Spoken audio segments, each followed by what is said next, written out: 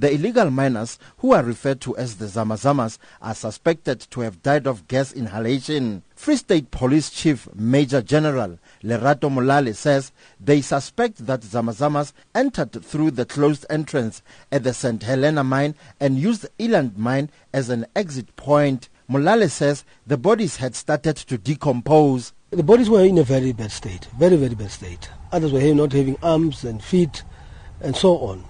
And their identity will be determined. But we will do some work so that we can identify them. General Molale says the majority of the deceased are from Zimbabwe and Mozambique. 9 Zama-Zamas have been arrested for trespassing and engaging in illegal mining. He says they suspect that more bodies are still underground. There is one body that has been discovered. It's lying somewhere where the security mine security is going to fetch them. And there are also 9 Zama-Zamas who are underground, still alive, and they will be brought to surface. The SABC crew caught up with some of the illegal miners near the Eland Mine. One of them had this to say. It is dangerous here, but there is nothing that we can do because this is our only survival.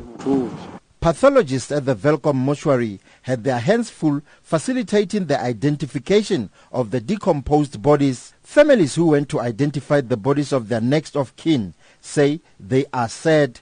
Napo Chocholo is the uncle of Thapelo Chocholo, one of the deceased.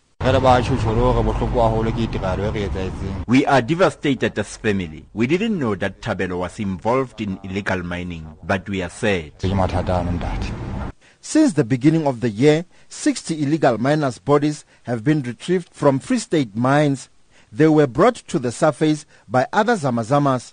Thabiso Radebe, Eland Mine, Welkom.